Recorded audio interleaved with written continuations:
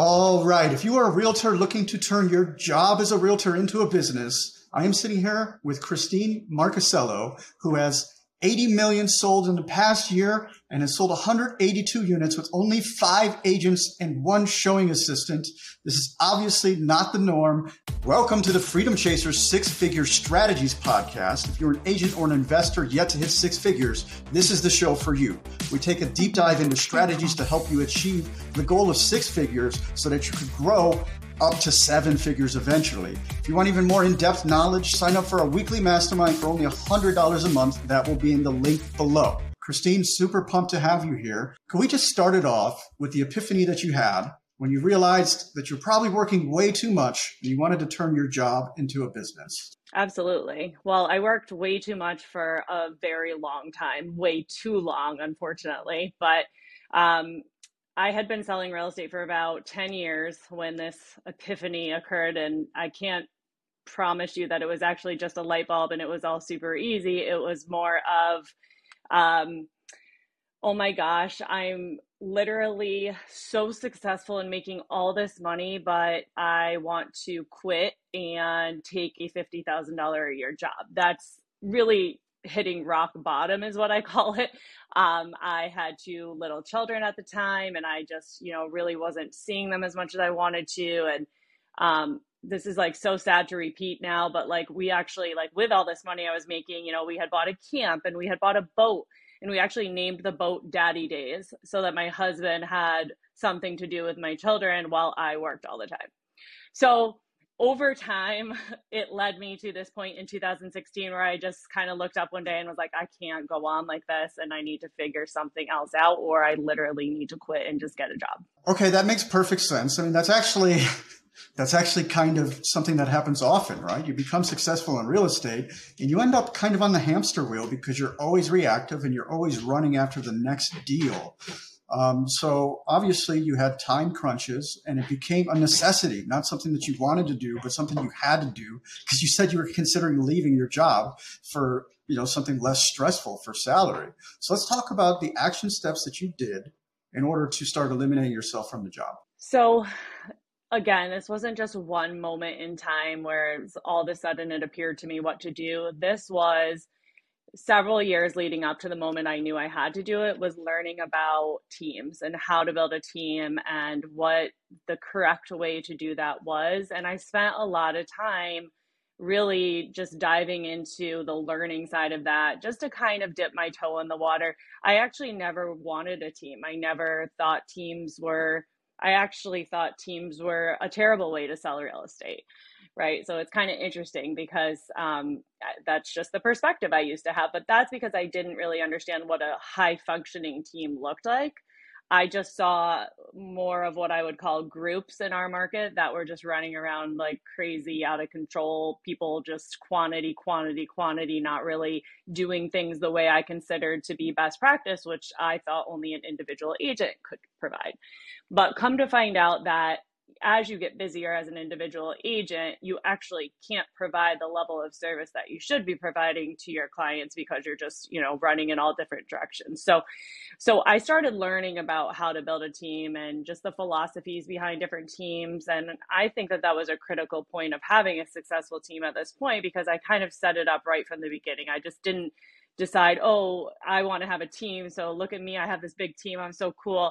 It was really purposeful in the way about going about it. So that's what I would suggest first. Just really do your research and understand, what are my options when it comes to a team, because there are all types of different teams out there. So know that first. So that was kind of the first step, was just sort of researching the way I wanted to do it. That makes sense. So you said something before I found kind of interesting. You mentioned that you didn't even want a team. That wasn't something that you wanted to do, because it sounds like you didn't like the way a lot of other people were running their teams. Can I get a little bit more context there? Yeah, I just, in our marketplace, it was really, there were no teams that I could look up to, really. I had to get to a national level to really start looking at high performing, high functioning teams where the team members were treated well, and if not, the focus over we call it rainmaker or the head agent, right? So I thought a team meant you had a big ego, if I'm being honest. I thought like those were the people that had teams. They have a big ego. They just want to tell themselves how great they are all the time. That was my perspective, and that was a wrong perspective, but at the time, that's just what I thought. And I really was very afraid of letting the customer service side of my business that I had built organically over 10 years go. And I really was attached to these ideas that no one can write an MLS description as good as me. Nobody could possibly take a photo. I was taking my own photos at the time. This was 2016. Like, I had a wide angle camera. Look at me. I had this great technology, right? Like, nobody could possibly take a picture as good as me. Nobody could edit it as good as me. Nobody. So I had all these lies that I was telling myself about all of the reasons why I could never have a team, because how do you possibly trust your most important work to somebody else? So really, that's why I had this negative opinion of what a team was from the get-go. So I had to work through that as part of the process. So it's actually extremely common. When you're running a business by yourself, and when you get started, you're doing everything, right? So you kind of get used to doing everything. And then typically when you hand off a task to somebody else, they're probably not going to do it up to your level, or if they do, it's going to take a fair amount of training. So let's talk about, you mentioned the limiting belief. I think you worded it differently, but we'll call it a limiting belief. So what helped you overcome that? Because I have unfortunately been a control freak too, where I hate giving tasks away because it's like, oh, they're not going to do it as good as me. So it's like, how were you able to overcome that thought process? Because I know it's super common out there. It was truly just hitting that rock bottom and knowing that the only way forward was through. So I knew that I needed to commit to going slower to go faster for a minute.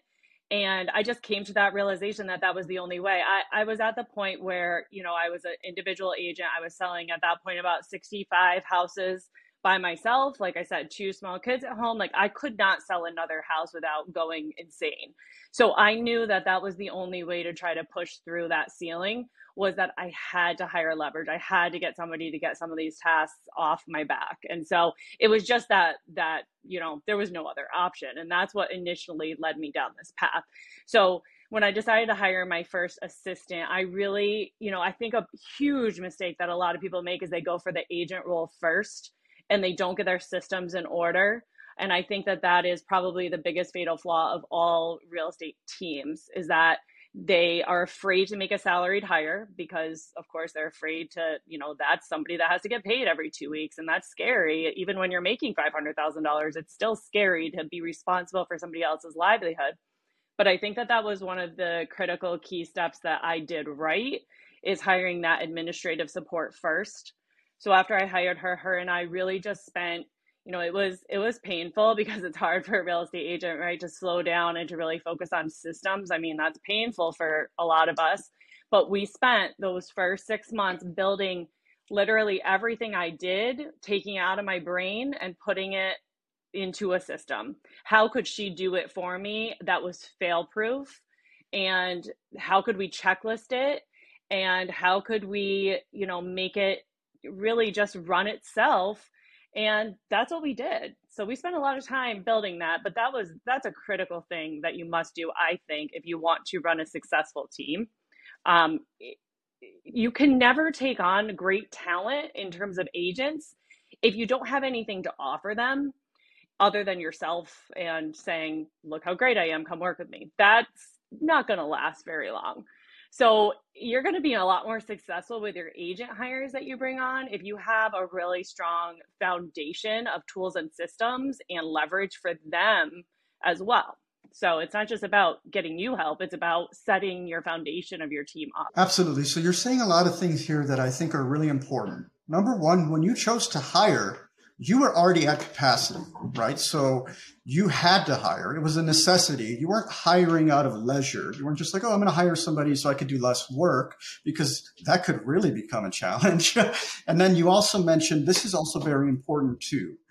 You hired an administrative support before you started hiring more agents, because you had the foresight to know that the systems and processes are far more important than just adding agents, because the agents, if they don't have the support they need, they're not going to sell houses, or they're just going to end up moving somewhere else.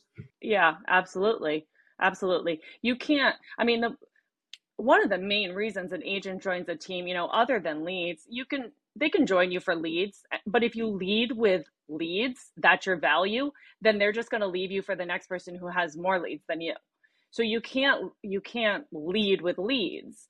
or you better be prepared to do whatever it takes to provide more and more and more and fill that need for them, because what they join you for is what they'll leave you for, right? So it's much better to hire to some sort of system or value that can make their lives better as well faster, so that they can do more business faster and they can have the leverage that they need to, get to where you were in a third of the time or less. So that was really how I looked at it, and it did end up working out, wonderfully. But you can't make that first hire for freedom. Like, you're not gonna. That's not your freedom point. Like at this point now, where I am today, 5 years basically on that journey of starting to hire. This is freedom, but it's going to take you 3 to 5 years to really get there to set it up right. So you can't get in your head like, I'm just going to hire, 2 more agents and 1 admin person, and then I'm going to wipe my hands of it and move on. I mean, you could, I guess, but that's not going to be your profitable way towards building a team. Absolutely. It sounds so much easier than it really is. I could certainly promise you that. I mean, you could say that. It's like, I'm going to hire 2 agents and an admin, and I'm not going to do any work anymore. Unfortunately, that doesn't tend to work out that way. So let's talk about where you went next. So you hired the administrative assistant. You set up all your SOPs. How did you start growing from 0 to 5 then? We got all of that stuff in place. And then, so you have to decide on what model you want to run your team on, because if you don't understand what your organizational chart needs to look like, you're just kind of hiring blind and there's no plan.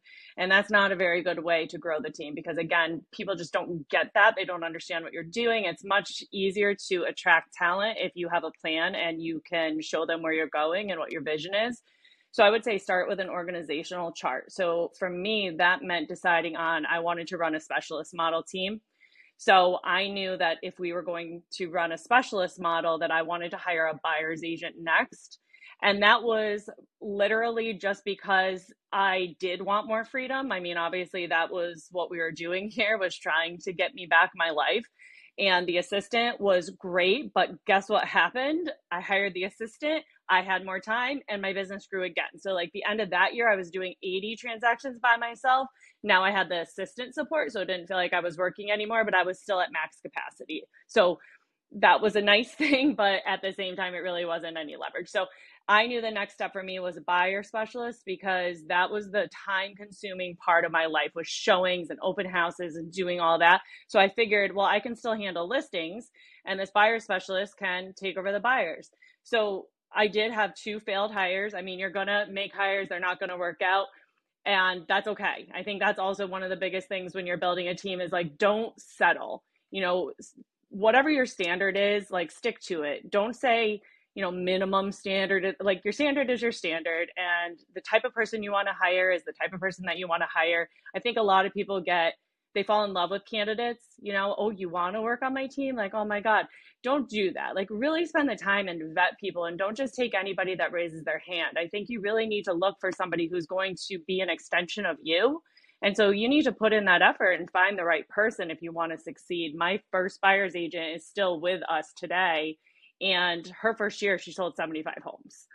So you can find that right person. Like, they exist and they will work on a team. I think a lot of agents too get in their head like, well, nobody great would work on a team. That's a lie. That is absolutely a lie. There are people out there that don't want to be you. They don't want to own a team. They don't want to run a team. They do want to be part of something.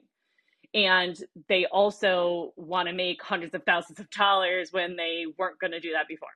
So they exist. So that was our next step, was that buyer specialist. And that was the true beginning of having time. Like, I had weekends again. I was like, it was heavenly. Those couple of years was just like the sweet spot with just a couple of us. It gets more complicated as you grow, but with just the assistant and the buyer specialist, those couple of years were just beautiful. I can only imagine. Did you feel weird at first when you had free time on weekends? Did you almost, yeah, right? I could totally relate to that. Like, when I don't have a mountain of work to do, like, I get stressed out because I don't have work to do. It's like, oh my God, I'm supposed to be doing something. All right. That's awesome. So you mentioned those people are out there and you have to go find them. What does the hiring process look like then? Do you have personality tests, or what kind of things are you utilizing in order to find them? We're crazy. And this might be too intense for a lot of people, but I mean, for me, it's all about trying to scare them away. And then if they stick around, like, okay, now we can talk. Like, I make my job description sound very scary. I want to attract people that I call them the Super Bowl team. Like, I want people that want to be the best of the best, and they want to work for the best of the best, and they have that high drive and high desire to be that person, and they are attracted to high standards. So I start that from the beginning with our job description, and then we start with just a phone interview. You have to make it through that. If we're hiring for an administrative role, I mean, they're having tests just in their email grammar. I mean, I give them a step-by-step instruction, send me this and this, take this test, do this. If they don't get those 3 steps right, they're not an operational hire. Like, there's no chance you're going to be able to work for me if you can't do the 3 instructions while you're applying for the job. So I think, like I said, being picky and being strict is an important part. But so we do a personality test. That's not a make it or break it. That's just a show me who you are naturally. Like, how do you show up? And then we do what we call a life story interview, which is kind of just like a resume, but we talk through, I want to see track record, right? So I want to see like that they've had struggles and they've pushed through them and basically repeated that pattern throughout their lives. So you can see that in people, even young people. They had a paper route, or they worked early and they, rose up through the ranks in somehow or way, or they were, a waitress and they absolutely loved it, and they, got energy from keeping track of everything. And there's just ways to see people's track record. And so that's an important part. And then we do kind of a motivational interview. Like, where do you see yourself in 5 years? Like, people need to have big goals, or they're not going to be motivated to do what we need them to do here to meet our standards. So these are kind of like an evolving process. And then, they meet now multiple team members, but at the time it was just my assistant. She would kind of vet them, and she knew me and what it was like working with and for me. And so she would kind of see, like, are they going to be okay with this? Do they like structure? Are they driven? So, there's a process. It's not, again, a big mistake is just taking anybody who raises their hand as like warm blood. Absolutely. I 100% agree with you there. You obviously can't take anybody that's breathing. That's not a winning business model at all. I love how you said you're trying to scare them away with the job post itself. And then you make them specifically jump through hoops. I'm curious. I mean, you mentioned the personality test isn't anything. There's a variety of them. Is there a preferred test that you guys use? I work for Keller Williams as a brokerage, and we have our own. It's called a KPA. It's, an in-depth personality assessment. So I don't know what a comparable one on the market would be, but we do start with a DISC. So to me, if you're hiring for an agent role, it would be very, very, very rare to not have any sort of interpersonal, lead with interpersonal, or be a people person, or have some strong drive. So an I or a D type of personality. If you didn't have either of those, it'd be really hard to be successful as an agent. And on the operational side, there is absolutely no way that you can do that job if you don't have a C, which is just real, concise and details. And so that's the test I like to just take a glance at first, and then kind of move on to an in-depth. But of course, you want to see people that are highly responsive, that are, have some structure to them, have certainly drive. That's the biggest thing, I think, is, sort of a natural competitive drive on the agent side.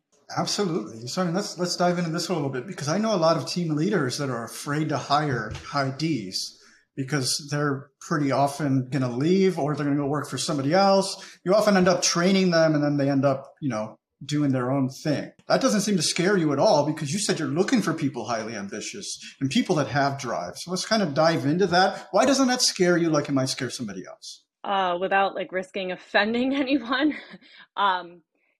they feel that way, that's because they're afraid that they can't make their world big enough for that person. I mean, if your world can expand to fill somebody else's needs, then there's never going to be a problem with a high D personality, because they just want to go after something that they want, right? They can do it with you, or they can do it outside of you. But if you do things right, I mean, together you're going to achieve more than anything you could possibly achieve alone.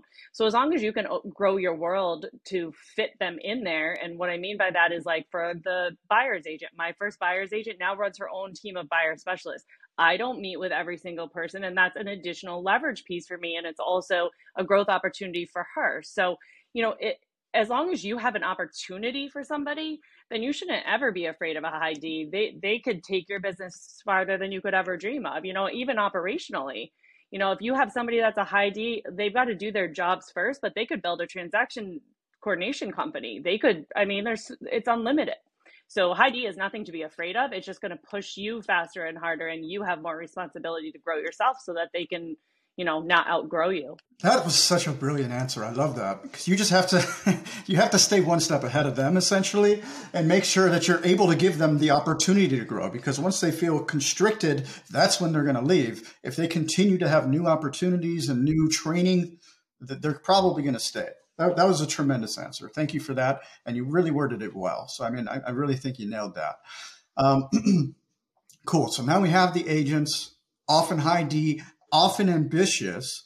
What kind of lead flow strategies are you guys utilizing now in order to keep them busy? So, we have an organically grown business. And I think I mentioned this, and you're like, what do you mean by that? And it's just, my business was so old, so to speak, before I started a team that, I had a big book of past clients, and I had always done a pretty decent job of making sure we had great relationships and were in touch with them. So as the team kind of grew, and as we focused on listings more, as I started to focus on listings more, I kind of decided that every listing needs to produce buyer leads. Now I have this buyer specialist, I need to produce her leads.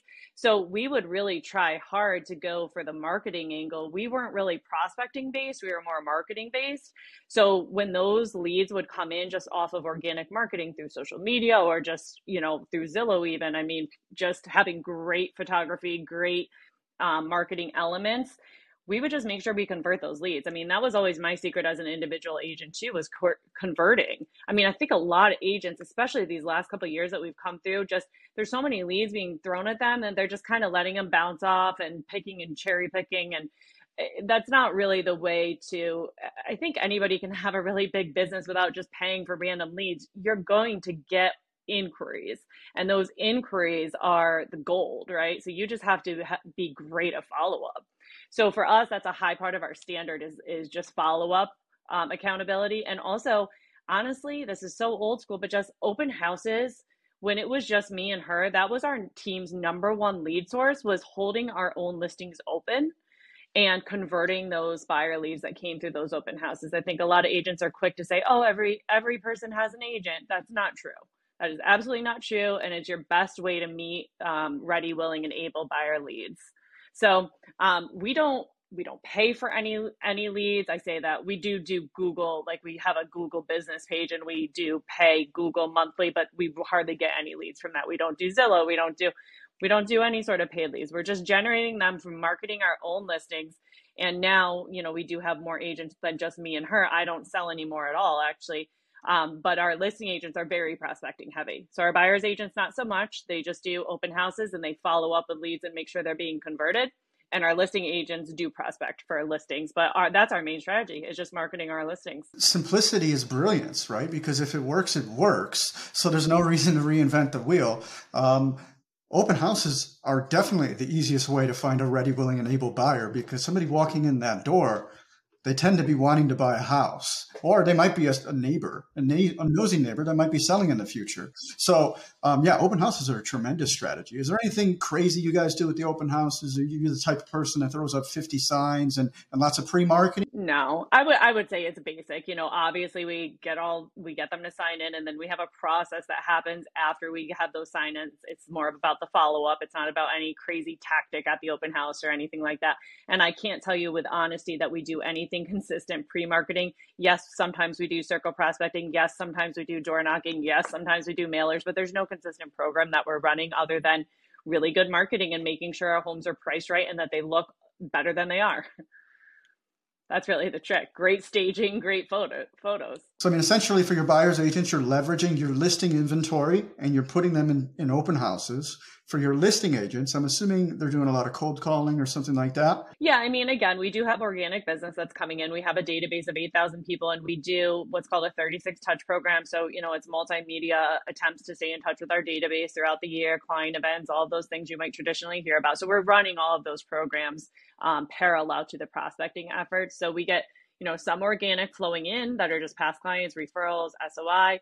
And then also we've just recently shifted because obviously we're in a different market now. So right now we're going heavy on expireds. That's going to be our strategy for this year. And really last year it was more about database and just procuring referrals. All that stuff really works. So you mentioned the changing market.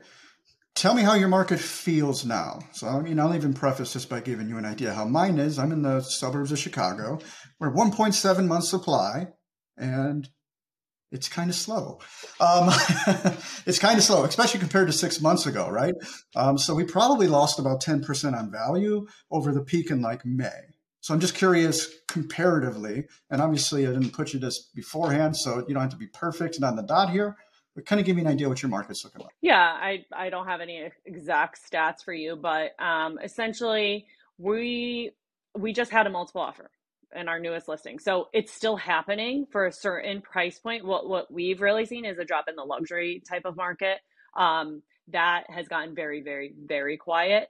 But in general, if something looks good in its price rate, it's still selling. It might be instead of 4 days average, this isn't reflected in numbers yet because there hasn't been enough time for the numbers to release to reflect this. But I would say on average now we're looking more like 15 days, 20 days, and that's going to get worse and worse and worse. I think we might get a little blip from a spring market that we usually do, but I think next summer is going to be pretty dreary.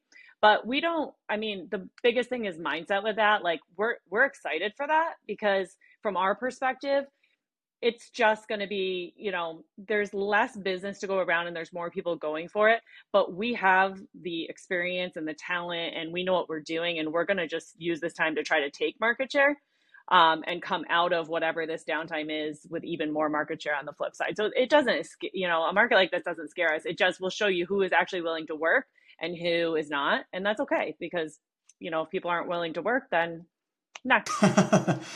Absolutely, 100% agreed. I'm not scared at all. I'm excited. I would love for it to crash because if that happens, that's like the best opportunity in the world to buy assets and stuff like that. And not only that, but you're going to see a large amount because we're very high. I think we're historically high in realtors right now. And if the market corrects, obviously there's not going to be enough business for all of them. So a lot of them are going to disappear, which actually leaves more room for the people that are doing the work, as you just said. So brilliant. Totally. Exactly. So I got to get into this because you mentioned you started investing as well. So you said you had nothing and now you have a $5 million net worth after having nothing for over 15 years. That's amazing. What is your investing strategy if there's only one? Just get started is like find a way to make that. Yeah. Find a way to make that first purchase happen. I don't care if it's a trailer. It does not matter. Like our first purchase was $59,000. And today it's worth maybe 200,000, but we've rented it since 2009 every single year, starting at $700 a month. And now the rent is $1,400 a month. We've paid it off in that time frame. And it's like this huge cash flowing asset that was only $59,000. Nothing special, nothing fancy, nothing sexy, nothing, just start somewhere. And to buy that, we borrowed $5,000 from my husband's grandfather. And because I knew we wouldn't get approved for a loan, I scoured at the time Craigslist for a owner financing situation on $59,000. So I don't like to hear people say, oh, they can't do it. They can't blah, blah, blah. Like it doesn't, no excuses. Just figure something out and do it and start there. And so we bought that first one in 2009. We didn't buy our next investment property till 2013. We didn't have any extra money. Like it just wasn't happening. So we bought the next one. It was $94,000 today. That one's probably worth $330,000 and we rent it for $2,250 a month and we owe nothing on it. So it's like these little steps turn into big steps. It's almost like compounding interest in a way, but from a property standpoint, as long as you're taking action. The worst thing you can do is take no action, or get caught up in trends, even like I think people are oftentimes overpaying for Airbnbs because they don't really understand the value of the real estate and they're using like a commercial formula or an investor formula. And that's okay, but just you have to be prepared for the risk that you're taking from the market standpoint should regulations or things change. So that's my advice is just start somewhere, no matter how small. If it's cash flowing at all, don't worry about metrics and how much and percentages. If you're cash flowing $100 a month and that's all you can do right now, then do it and just start. 0 to 1 is the hardest one. One of the guests we had recently is just like, if you just buy a house every year, even if there's no appreciation and no, what are the other words? and no cash flow it's still worth it over 30 years because somebody else is going to pay off that mortgage for you. And all of a sudden you have this asset. So yes, just go out there and get started. What I loved about what you said is you were scouring Craigslist for seller financing. I think seller financing, anybody that knows seller financing in the next 6 to 18 months has a massive opportunity over people that don't know it. Because as the market declines, this becomes a strategy that becomes more and more appealing. Yeah, yeah. And I think people get scared, they don't know what they don't know and they're just afraid to get taken advantage of. But it's not that scary. It really isn't. If you have the right team, I mean, I live in New York and this property we bought was in Florida. I mean, I flew down there. I was actually pregnant with my first child. I flew down there. I met with the guy. I went to a title company and I said, how do I do this? How do we write a private mortgage? I made sure I had a legitimate person doing that. I mean, you just have to figure it out and you have to have your hands in everything. Don't trust people to do it all for you. Take action and go figure it out. But if you do that and you're willing to do that, get your hands dirty a little bit, like it's not scary. It's really not. And it's up to you to take advantage of situations. They're not going to come to you. Precisely. You got to go out and get it. That is for sure. So Christine, obviously you've done a lot of cool stuff. You've built up this massive real estate team. You've built up this awesome portfolio.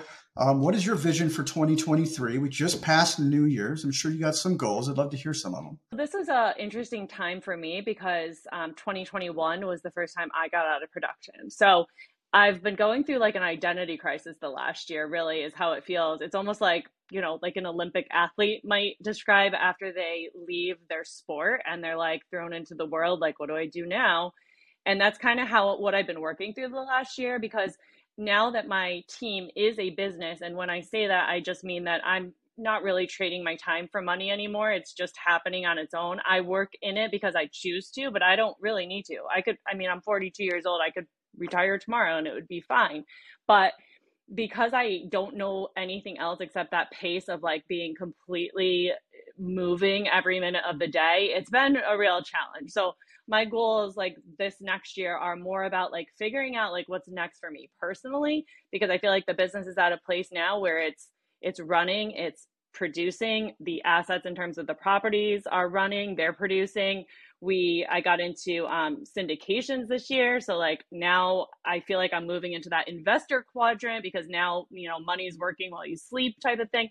So it's all like amazing. And, I have so much like gratitude for everything that is happening in my life. And now it's just kind of what's next? What can I do to make sure, like a big focus for me is my children now, because obviously I spent all those years not really being around. And I'm really lucky because they're only 13 and 9. So now they have, a mom that's here as if I was just a regular, that's going to sound terrible, a regular stay-at-home mom. They're not going to remember those years where I was, busting my butt and sending them off to daycare and to their dad every weekend. Like they're not going to remember that. So it's kind of nice to be able to be around for them now. So as far as my team, like my goal is always that all the members of my team, are well compensated. I don't want people on my team that are making $20,000. Like that's not exciting for me or them.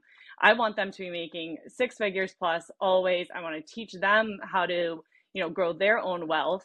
And I love teaching and speaking. I mean, that's why I'm here today. I've been doing a lot more of that. That kind of fills my bucket now that I'm not working with clients anymore. So that's my agenda for the next year. I think that's the perfect model, essentially. Build a business that gives you active income, remove yourself from that business, and then start investing so that you can get passive income. And then it's like you have an active business that's providing income for you, and then you have a passive business just in case something goes wrong. There's really nothing that could go wrong there. So I love what you're doing there.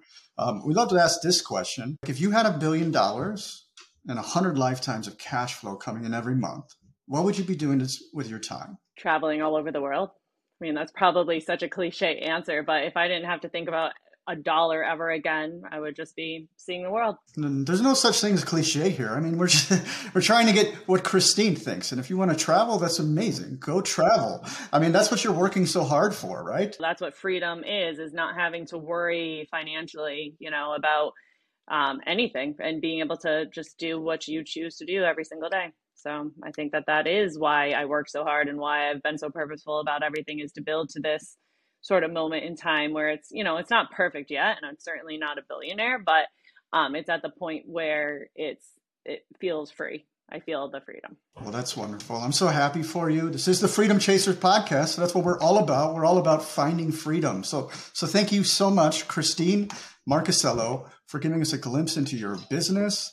And to those of you out there chasing freedom, please like, comment, share, and subscribe. Engagement is like gold dust. We can't do what we're doing without it.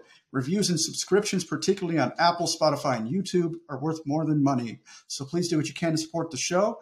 And remember, freedom is acquired one action at a time. Pick no more than 3 of the strategies that we discuss on this show and take massive action. Tell somebody you know that can hold you accountable. And before you know it, you too will be living a life of freedom. So thank you for tuning in, and we'll catch you on the next one.